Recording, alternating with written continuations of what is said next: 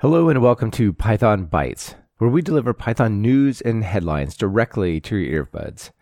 This is episode 33, recorded July 5th, 2017, and I'm Michael Kennedy. And I'm Brian Ocken. And we got some pretty sweet stuff lined up for you. But Brian, before we get into that, we just want to say this episode is brought to you by Rollbar. They've come on to sponsor a lot of the upcoming episodes, so thank you, Rollbar. Thank you, Rollbar, yes. Absolutely. You know, they would actually tell you if you had an error in your code, but wouldn't it be better if you could actually not have errors in your production code? It would be great to not have errors. And so our first topic is a article titled Linting as Lightweight Defect Detection for Python.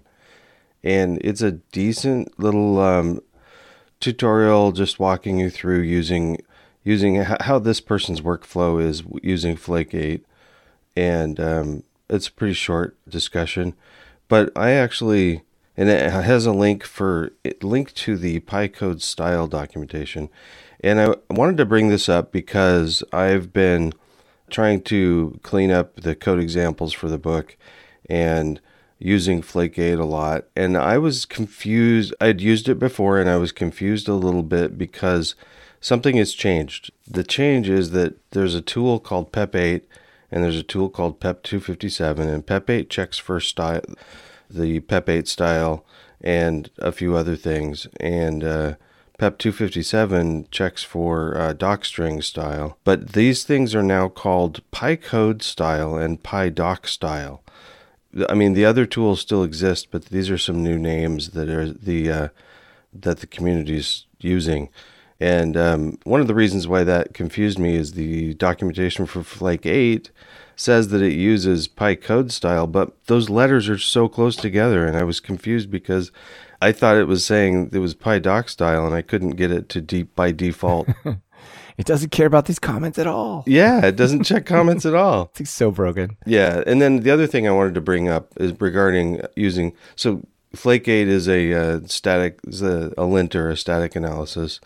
And I think we've talked about it a little bit before. Yeah, probably. Highly recommended to run your code through Flake 8. Yeah, and what I like about this article that you put here actually is it's not just your indentation is, non-standard or the number of lines is non-standard between functions or something, but actually discovering errors as well, which is really sweet. Yeah, definitely. And I found problems. There is some pickiness that I still have. I'm kind of a curmudgeon about like having to go in and change code because there's an extra space at the end of my line, and like really, does that really matter that much? But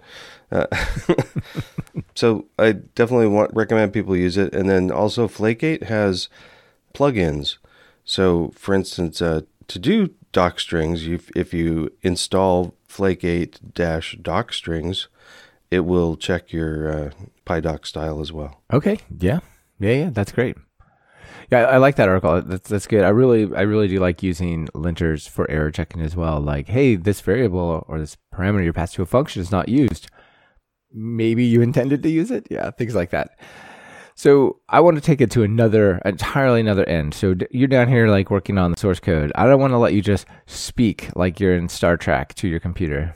It'd be cool if we could do that, right? Yeah, definitely. Yeah. So a friend of the show, Jacqueline Wilson, she's a teacher and she teaches, I can't remember if it's math or computer science, but she teaches people who are new to Python. So she put together an article that's like a really friendly introduction to working with Alexa. So this is the Amazon voice assistant thing, and you can create these things called skills, which basically that means you can say new things to them. So she says, let's put together one of these. And I think the walkthrough is really simple and really straightforward. But once you see how easy it is, if you have one of these devices available and you can do anything fun with it, this should really inspire you, right? So what they built, or what she built in her example, was a what's for dinner bot. So you can say, hey, thing, what's for dinner? And it'll tell you. It'll pick some from things that you like, and it'll tell you, like, randomly pick one for you, basically. So all you need are, you need an Amazon developer account, you need an AWS account, and you need Python 3. And so then you can tell it you can teach it what are called utterances. So like, what should I have for dinner? Do you have an idea for dinner? What's for dinner? And you could point all of those at the same functionality. And that functionality is just a Python 3 function that lives at AWS Lambda. Remember, we talked about Lambda before, and that's just like you go to AWS and you say, here, I would like to write a function. It just takes an input and output. And here, the output is just like a JSON response that goes to Alexa. Oh, that's cool. Isn't that cool? Yeah, I have to try that. Yeah. I was actually thinking it might be fun, and you could probably have it more nuanced. Like one of my daughters is vegetarian, so it could ask, well, is your vegetarian daughter here? No. Well, you should have steak. Yes. All right. Well, you should have something that's not right. So I bet you could do some really, really cool things with it. And if you want to play around with these ideas, but you don't have an Alexa, you can actually go to, there's like a website that'll let you test it. Use your voice and just speak to the website instead. That's really cool. I like that. Yeah. It sounds really fun. It's totally approachable. Like if you can drive all the AWS console widgets, which there's a lot of them, and it's kind of annoying. But if you can do that and write a single function in AWS Lambda, you're like more or less ready to rock. Oh, that's great. I'll have to check this out. Cool. Yeah. Cool. Well, next we've got a tool called Rise, which is a Reveal IPython slide extension. And it is a slide extension or a tool for a pip installable tool for using IPython or Jupyter notebooks to create slideshows. And there's a couple videos out for how to do it, but the effect and the amount of work they have to put into a slideshow versus how nice it looks afterwards, I think it's definitely something for people to look into if they use IPython or Jupyter a lot and need to do a slideshow for something. Oh yeah, cool. Awesome. Great recommendation. If you're writing your research papers and written presentation already in IPython, it's kind of cool to just go, and now it's a presentation too, right? It's great. Yeah, and then looking at I haven't had a chance to play with it too much, but it looks like there's drop downs for different slide transitions and stuff too, so that's neat. Yeah. Okay. Yeah. Looks really cool. Thanks. So before we get to the next one, I want to tell you about Rollbar. So we talked about linting. We don't want errors in our code. And if you run any sort of web application, web service, you guys should check out rollbar.com/pythonbytes. Basically, a couple lines of code to integrate it with whatever your framework, web framework is. And it will send you notifications if there's any sort of error with things like full stack trace, what was the user who was running your code when that happened, how many occurrences are there, all sorts of stuff. So real-time notifications for errors in your sites. I use this on all my sites, and I totally am a fan. So check it out, pythonbytes.com/rollbar. Wonderful. Yep, good stuff. So do you ever run processes on remote machines, Brian? Wouldn't it be cool if you forget to close them down, they could just fade away and not pile up on those remote servers? Is that, I guess I hadn't really thought about that. Is that an issue, I guess? Yeah. Well, if you start up a bunch and they what if you write some Python code and it itself uses basically sub-process type things to create a bunch of processes. And if those don't properly get closed down, that can be a problem. One of them hangs or something. The next one I would cover is called Closer. And Closer will let you run and basically control remote processes over SSH. So the guy who created it said it was born out of the trouble of killing the processes that he had started remotely via SSH. So he could start them pretty easily, but then they would keep running and he wanted to shut them down or something like that. So this Closer, you can use this within Python and basically say, I would like the lifetime of the sub-processes to be tied to the lifetime of my local Python program. Oh, neat. Yeah, so the program runs and you can say cleanup. When I start this process remotely, you can get the output of that process back to your local machine. But you can also say when this process exits, shut that down, right? Automatically clean up and shut down those ones, forcibly kill them or whatever you need to do. So it'll remotely kill all the processes either by choice or at the end of the project, the calling process. It will capture the output. You can do live monitoring, so you can start a remote process and have it be doing a thing and basically set up a callback for its output, a callback for when it dies. So if it crashes before you expected somewhere along the way, things like that. Yeah, and the examples show that it works within Jupyter notebooks as well. So Yeah, exactly. So yeah, if you basically any process, and if you exit that one, then it's gone. So Closure definitely cool. Honestly, I don't have that much of a use for it because I don't remotely run processes over SSH, but I can imagine like if I was doing DevOps or something, yeah, this would be a big one. actually, I don't often have a need for that, and that's part of the problem is that I'm not doing it enough to where I'm really good at it. So when I do have a need to have a couple computers working together to do a remote process, making sure that I get it all cleaned up correctly, that'll be a good tool. Yeah. Well, it basically makes me think as well, like I should probably be thinking about how I could use these types of features and functionality. Like I should probably be doing that, but I'm not. Okay, Yeah. cool. Well, speaking of things that you probably should be doing, we've actually had this recommendation from a lot of people, and I was surprised we haven't covered it yet. And somebody can correct me if I'm wrong, if we actually have covered it and I've forgotten. I don't think so. Okay, so there's a checklist for Python library APIs. And I'd actually not taken a look at this for a while because I thought it was mostly a REST API thing. And it isn't. It's a topic for any, like a library API. Oh, I see. And it's I'm actually not sure what the little check marks are. I'll talk about it a little bit. Yeah, they're actually checkboxes. I can actually check them. Yeah, off. but I don't think it does anything when I check them off. But It makes me feel good when I click them.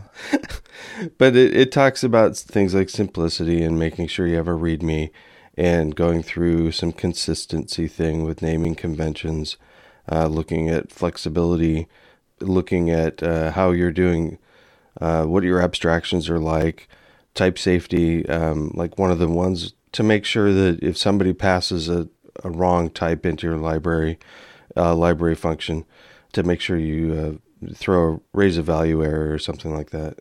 There's quite a few checklist things to go down. And one of them, like we've talked about before, is making sure you've used PEP8 and Flake8.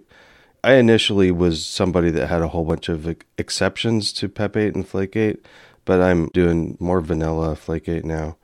It's a good checklist to look at if you are deciding to put a library up.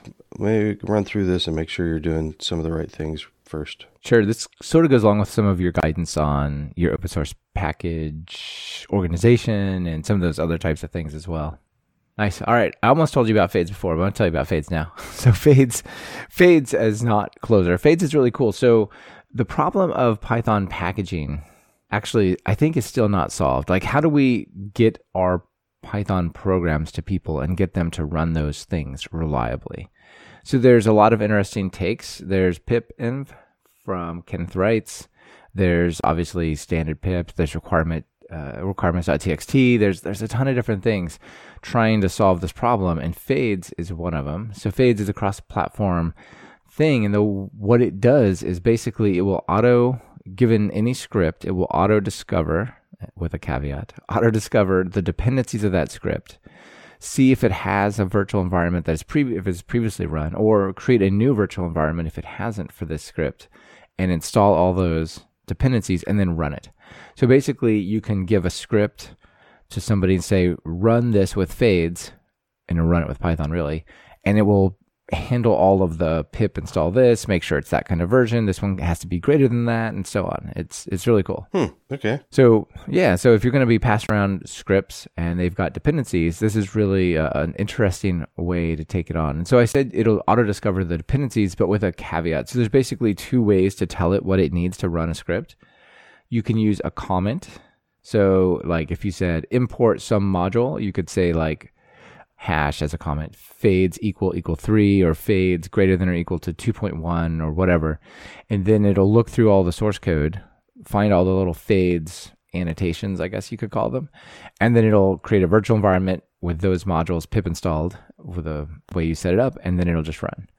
So you could ship your code with requirements.txt, but then that's a whole nother level of experience the person running your code has to have. Yeah. Another thing I think that's cool about it is it creates these virtual environments, but you can basically say, run this and upgrade your virtual environment. So, imagine like you just say, I'm using requests, import requests, here's, hash fades, whatever, no version number specified there. And a new version of requests is released, you can basically tell it, go and look for updates to the dependencies that you know about before you run it. Oh, yeah. Okay. So, yeah, it's pretty interesting. And you can create these configuration files, right? So basically create a configuration file, say my default version of Python is this, my default update behavior is that, and so on. And you can even clean up these old environments. There's a way to say like, delete all the ones that haven't been accessed for a couple of days, things like that. It's pretty neat. Yeah, it looks like it has some support for other repositories as well. Yep. Yeah, exactly. So if you're pulling like out of a private Git repo or something like that to execute your code, like for your pip install, you can pass it a Git repo. It will also, you can pass that as well as part of your dependency statement, I guess, cool. in your little annotation. Yeah. Pretty cool. Yeah, very fun. You can even use a different index for your pip argument. So you could come off a private PyPI server. All right, that's it for the news, but I wanted to cover a quick thing. So many people know they can add comments to the show. Just go to pythonbytes.fm/the episode number. So for example, this one, pythonbytes.fm/33. And at the bottom, there's a comment section, discuss section, also powered by Python. And last time that we got a really cool comment from Jan Oglop. And he said, "Hey, Michael and Brian, I wanted to thank you for the amazing work you do and let you know that you have helped me find the working place of my dreams. My colleagues have similar hobbies and love Python as much as I do. Thank you again." That's really great. How about that? That's cool. Yeah, congratulations, Jan. That's fantastic. So very, very cool. If you guys want to leave a comment, we might read it on the show as well.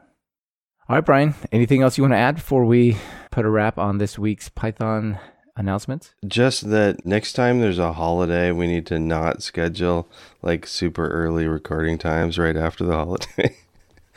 Yeah, to be honest, last night was 4th of July in the U.S. and I was out with my kids, and I don't know about your neighborhood, but my neighborhood just goes off the hook. Like there was such an insane firework display down at the local elementary school, and people just all descended and set off all sorts of stuff. And I thought, from all the yelling with my kids, I might actually not have a voice this morning. So yeah, and I'm acting like I'm blaming Michael on this, but I'm the one that picked the 7 a.m. time, so it's kind of my fault. So it helps. I'm still partly on Dublin time.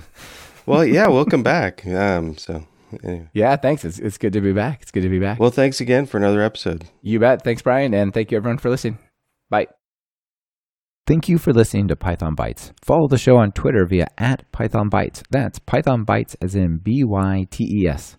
And get the full show notes at pythonbytes.fm. If you have a news item you want featured, just visit pythonbytes.fm and send it our way. We're always on the lookout for sharing something cool. On behalf of myself and Brian Ocken, this is Michael Kennedy.